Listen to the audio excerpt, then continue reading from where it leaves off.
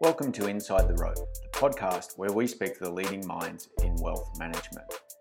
In today's episode, I'm speaking with Phil King, the Chief Investment Officer and founder of Regal Funds Management. And we're talking specifically with reference to the Small Companies Fund that they manage.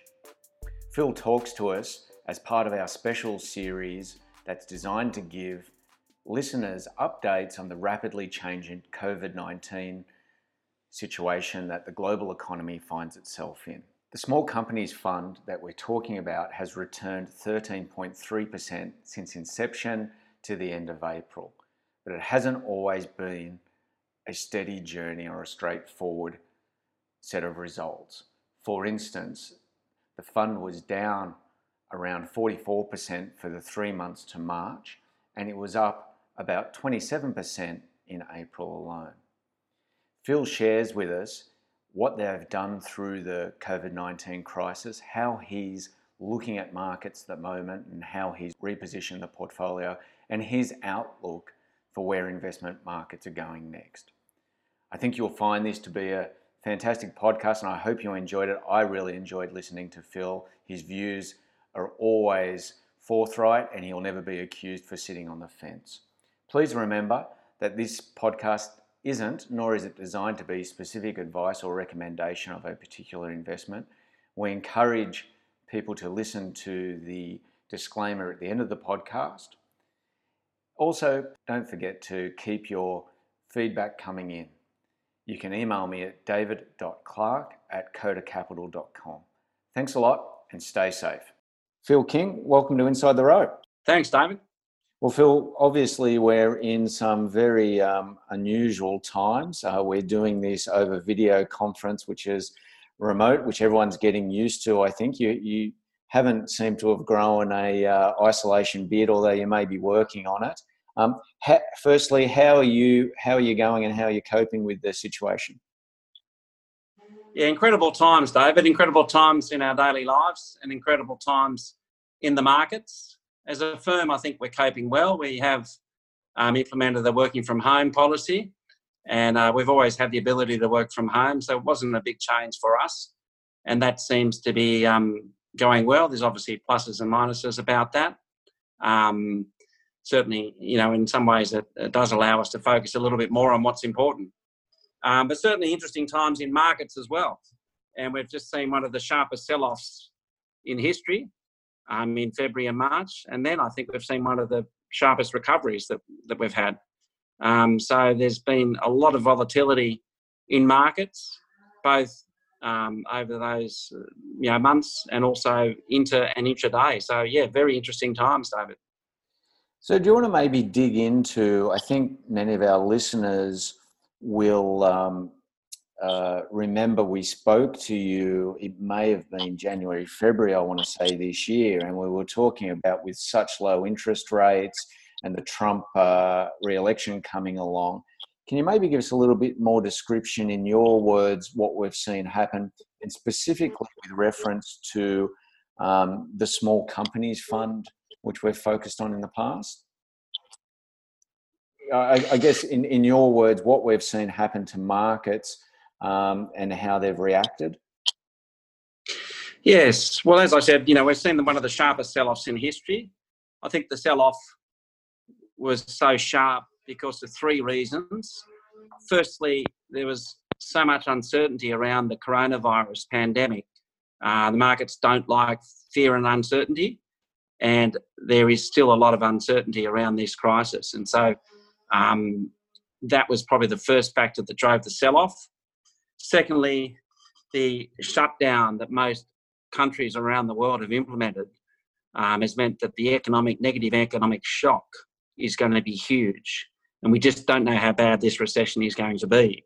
And then thirdly, I think there's been a lot of computerised trading strategies that have exacerbated the impact of this sell-off.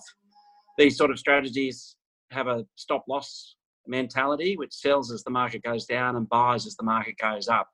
And I think this has contributed a lot to the volatility in markets. And so we've had a view, and we still maintain the view, that the best investment opportunities in Australia are at the small and mid-cap end of the market. A lot of the large caps in Australia don't have much growth. And I think this has been vindicated by the fact that the Australian stock market underperformed many overseas markets last year when the market was going up, and the Australian market actually underperformed as well when the market fell. And so I think that reflects the fact that there's the large caps in Australia are largely growth constrained, whereas there are many much more exciting opportunities at the small and mid-cap end of the market. The negative of this is that sometimes these small and mid-caps carry more risk and less liquidity. And so when the markets sell off, these stocks can get hurt a little bit more. And I think our small companies fund probably suffered from this, too much small and mid-cap exposure compared with maybe the small cap index. And as a result, it probably did worse than we expected in the months of February and March. But pleasingly, we've had a very strong recovery since then, and we remain very comfortable with the outlook. So I want to say that for roughly, and correct me or it's not right here, is for the first 3 months year to date, so to March year to date, the fund was down roughly 39%.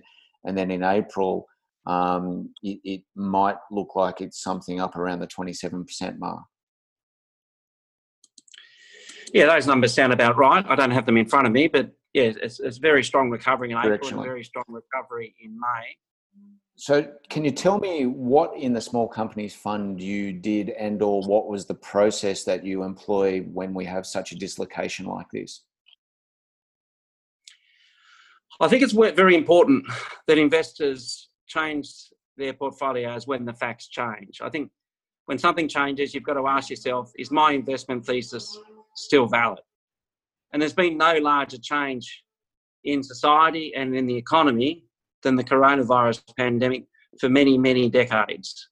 And so I think it's right to question every stock in the portfolio. And one of the lessons we've learned in previous crises is that it's important to take your medicine early and reshape the portfolio. So that probably cost us some performance in March, but I think we're seeing the benefit now in April and May. And so we very much asked ourselves the question, how is this stock going to be affected by an economic lockdown? And so any companies which lacked liquidity, that have weak balance sheets, we tended to exit, and we tended to concentrate our exposures to those stocks with strong balance sheets. And I also think that, where this crisis might differ from the GFC is that this crisis is very much starting at the consumer level. And so whereas the GFC started at the finance or the financial sector. And so this crisis, I think, will affect a lot of companies a lot more. And as a result, I think it could last a little bit longer. And so we've tried to reduce our exposure to any companies that are very exposed to the consumer. Phil, how have you gone about determining whether companies are going to get through this period, given that most companies have provided or not provided much data or forecast because they just don't know? Have you been focusing on particular industries like travel or tourism or hospitality and steering clear of those, or are there other research methodologies that you've been employing? Yeah, we're very, very much trying to avoid those companies that can't provide guidance or are suffering huge downgrades. We've tried to gravitate towards those companies that are largely unaffected by the crisis, and even some companies are benefiting. And so I think it's very important. Many investors are just assuming this is a 1 or 2 year crisis and then things return to normal. I think in some sectors, say travel, things may never return to normal. I think working from home will become a lot more popular going forward, and that's going to change, the way, many office blocks, etc., operate. And so, yeah, we've very much tried to anticipate what's going to happen to many companies, and as a result, I think we're largely trying to avoid those companies that are getting, very affected by the economic slowdown. Now, Phil, you talked about one of the factors contributing to the selling down. I suspect you might say the opportunity in the small caps area may be even greater than in the large cap, not only because they've got ongoing growth, but because there weren't many buyers in that area, and some of them may have gone below what their technical value is because people were just looking for cash. But have you seen any evidence? We saw written up in the paper of some of the industry funds, and some of those funds with people who may need to get access to their superannuation, like Host Plus, I think of in the hospitality area, or Rest in the retail employers, or so forth. Have you seen much evidence in the small cap area of funds, or what you believe may be selling to fund that need for liquidity that's come about in this unusual time that may present an opportunity for someone like yourself? I think this is largely overplayed, David. There's been a lot of chat. There's been a lot of focus in the newspapers. But I think this has had very little impact on the Australian stock market. It's obviously affected one or two industry funds, but I think most funds on average have probably been net buyers of the market over recent months, especially considering the fact that with the 30-odd% fall in the market, their equity weightings are probably a long way below where they want them to be. And so I think most industry funds have probably been buyers, but there certainly has been a few well-publicised industry funds that have probably had to sell equities for liquidity purposes. But I think this hasn't had too much effect on the market as a whole. So you flagged if you think there's been a net buyer into the market. Do you think valuations have got ahead of themselves given the lack of clarity that we've had from companies? And many people are saying, look, until there's a cure in somebody's hand here, there's just a huge amount of uncertainty.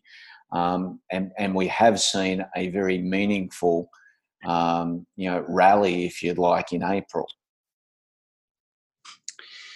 Yes. Look, it's interesting. It's always hard to generalise, but what I would like to say is that some companies are largely unaffected by the whole economic shutdown and the pandemic. Other companies are benefiting from the pandemic, while other companies are hugely disrupted by the pandemic. And so I think you've got to look at each type of company separately. In terms of valuation, we had the view that valuations were very reasonable compared with interest rates. In some cases, we've seen interest rates fall even lower. And so for those companies that aren't affected by the pandemic, we think valuations remain good for those stocks. I think some of those stocks are cheap relative to interest rates. And that's why, for example, we've seen the NASDAQ be so resilient in the US. And I think we can say the same thing about many tech and healthcare stocks in Australia. On the other hand, we are concerned about, many of the so-called value stocks in Australia, where many investors are assuming things return to normal in a year or two, and they're looking through the crisis. I think these stocks, are at risk. And so we're very, very cautious on many of those, what we call value traps. Phil, you've spoken publicly about Afterpay in the past, and there's been some corporate activity with Tencent buying into Afterpay. How have you positioned your involvement with that particular stock? Yeah, Afterpay has been a huge winner, even though some investors have concerns about how their loan book is going to hold up if unemployment spikes in Australia, as it will. And as many millennials haven't suffered this sort of economic recession before. We're probably not going to know the answer to that until the government stimulus, until the Job Seeker and the JobKeeper packages wear off in September. And so it's probably too early to work out how Afterpay copes in that sort of scenario. But we very much prefer Zip, especially at these sort of prices. Afterpay's got a market cap of around $10 billion. Zip's got a market cap of $1 billion. Even though Afterpay is a lot more advanced in its US and UK expansion, we think Zip has many opportunities there as well. And so we very much prefer Zip at these sort of prices. And we think, the Zip share price should do extremely well over the next 6 to 12 months. Phil, we have seen a lot of companies cut their cash flow guidance and boards really pulling back. How long do you think it's going to take until we see a more average level of dividend flow out of companies? Yeah, I think the crisis has shocked everyone. I think, investors, governments, regulators, and even boards have been shocked by the crisis. And so it's a natural response to try and conserve cash and improve liquidity. And so we've seen many companies cut dividends. And I think that, I think payout ratios will stay reduced for many, many years. At the large cap end of the market, we've seen National Australia Bank cut their dividend, and we've seen ANZ and Westpac defer their dividends. And that, I think, will shock many investors who like to hold these stocks for the dividend yield. And many investors have historically compared them to term deposits and say it's better to own shares than receive term deposits. Then on the other hand, many people called stocks like Transurban and Sydney Airport bond proxies because they thought they were very resilient to an economic downturn, and they thought that the dividends were very secure. And I think at some stage we'll see both Sydney Airport and Transurban cut their dividends. And again, that could surprise many investors. And I think we're seeing a similar thing at the smaller end of the market. Many of the stocks that did pay good dividends are cutting them. There is a huge move to improve liquidity. But the stocks and the sectors that we really like healthcare, like technology, and like mining, don't really trade on yield. And so we haven't seen many changes there. Whereas many of what I call the so-called value traps, have been trading on yields. And so I think a lot of investors could get disappointed when yields get cut, when dividend payout ratios get cut. And I don't see dividends returning to their current levels in many of these stocks for many, many years. Now, Phil, you flagged earlier on that you've managed these investment portfolios through quite a few crises to date. And I must say my recollection is that those funds have performed very, very strongly coming out of those crises in the past. What are the main lessons you've learned through those past crises, and what of those are applicable to today's situation, do you believe? Yeah, firstly, I think it's important to accept that things have changed. And so we certainly have done that. We've taken the medicine, as we said, in the month of March, and we have repositioned the portfolio. We've tried to expose the longs to companies that are largely unaffected or benefiting from the crisis, and the shorts to companies that have been greatly disrupted by the crisis. I think it's very important not to get too bullish too early. A lot of people get sucked into sucker rallies and dead cat bounces and things like that. And even though we are seeing a decent bounce in the market at the moment, I think it's going to be a while before we see what I call a true bull market returns. And I think we really need to get through the economic recession before we can get too excited about the markets. So I think it's important not to get too carried away and assume that the crisis is all over. I think we're also seeing a lot of single stock dispersion, and so some stocks going up, some stocks going down, and that's great opportunities for traders and people who can take advantage of these opportunities and provide liquidity to the market. And I also think that we're going to see a huge spike in corporate actions, and that's a great opportunity for investors like Regal who can take advantage of these corporate actions. And so, I think it's important to maintain liquidity in the portfolio, not fall in love with stocks, maybe trade a little bit more than normal, and then eventually not get too scarred by what's happened. But at some point, not now, but at some point, get a bit more optimistic about the future. Phil, in previous times where we've talked, you've spoken about creating an environment within Regal where you have a huge capability in-house and you want the best and the brightest wanting to work at Regal and coming into Regal, and I think the analogy was the Barcelona of the world, where Barcelona is the best and everyone wants to play for Barcelona, so it's self-perpetuating. I had to be corrected. Tom Orrell, who works with me, I used Real Madrid. He said, no, Clarky, it's Barcelona. He used the example. Has anything changed in terms of your structure internally, research, or how you're doing things that's meaningful, do you believe, or to that type of view? No, we're very fortunate that I think we've had no changes to our starting 11 in the last 12 months, no changes to our Sydney front office. We're very fortunate that everyone is fit and playing well, and we still very much aspire to be the Barcelona of investment management. And even though we might not win every match, we certainly want to be there at the end of the season, and we certainly aspire to kind of chase the title, as it were. So we're very, very focused on the longer term, staying fit, playing well. And as I think I tried to draw the analogy, we want to have the best players in each position. And so that's why I think it's very important to have industry specialists. There's certain sectors like mining, healthcare, technology, that I think it really lends itself to being specialists. And then it's good to have generalists like myself who can kind of question things and look across everything.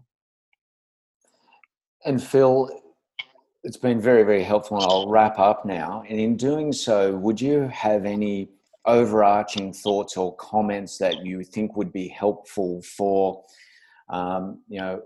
wealth management clients who are sitting there with a portfolio of assets, often the output of their life savings and building businesses, etc., over time, who have just gone through this very tumultuous time? Are there any thoughts you would like to leave them with, or think that are particularly pertinent for them?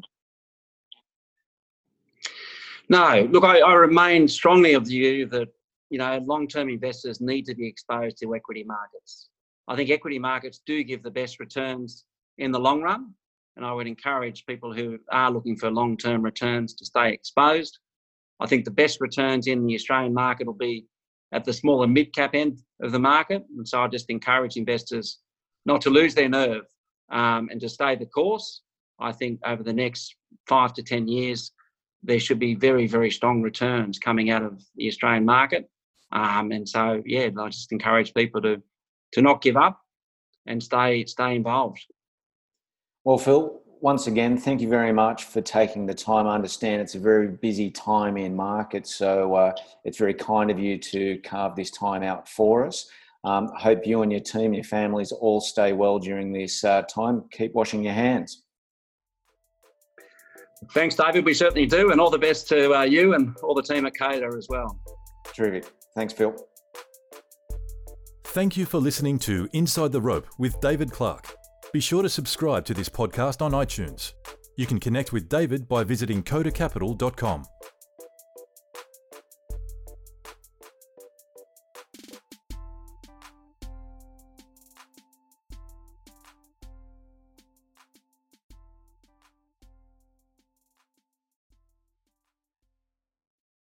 Any views expressed in this recording represent the personal opinions of the speaker and do not represent the view of any other party. If this recording contains reference to any financial products, that reference does not constitute advice or recommendation and may not be relied upon. Listeners in Australia are encouraged to visit www.moneysmart.gov.au to obtain information regarding financial advice and investments.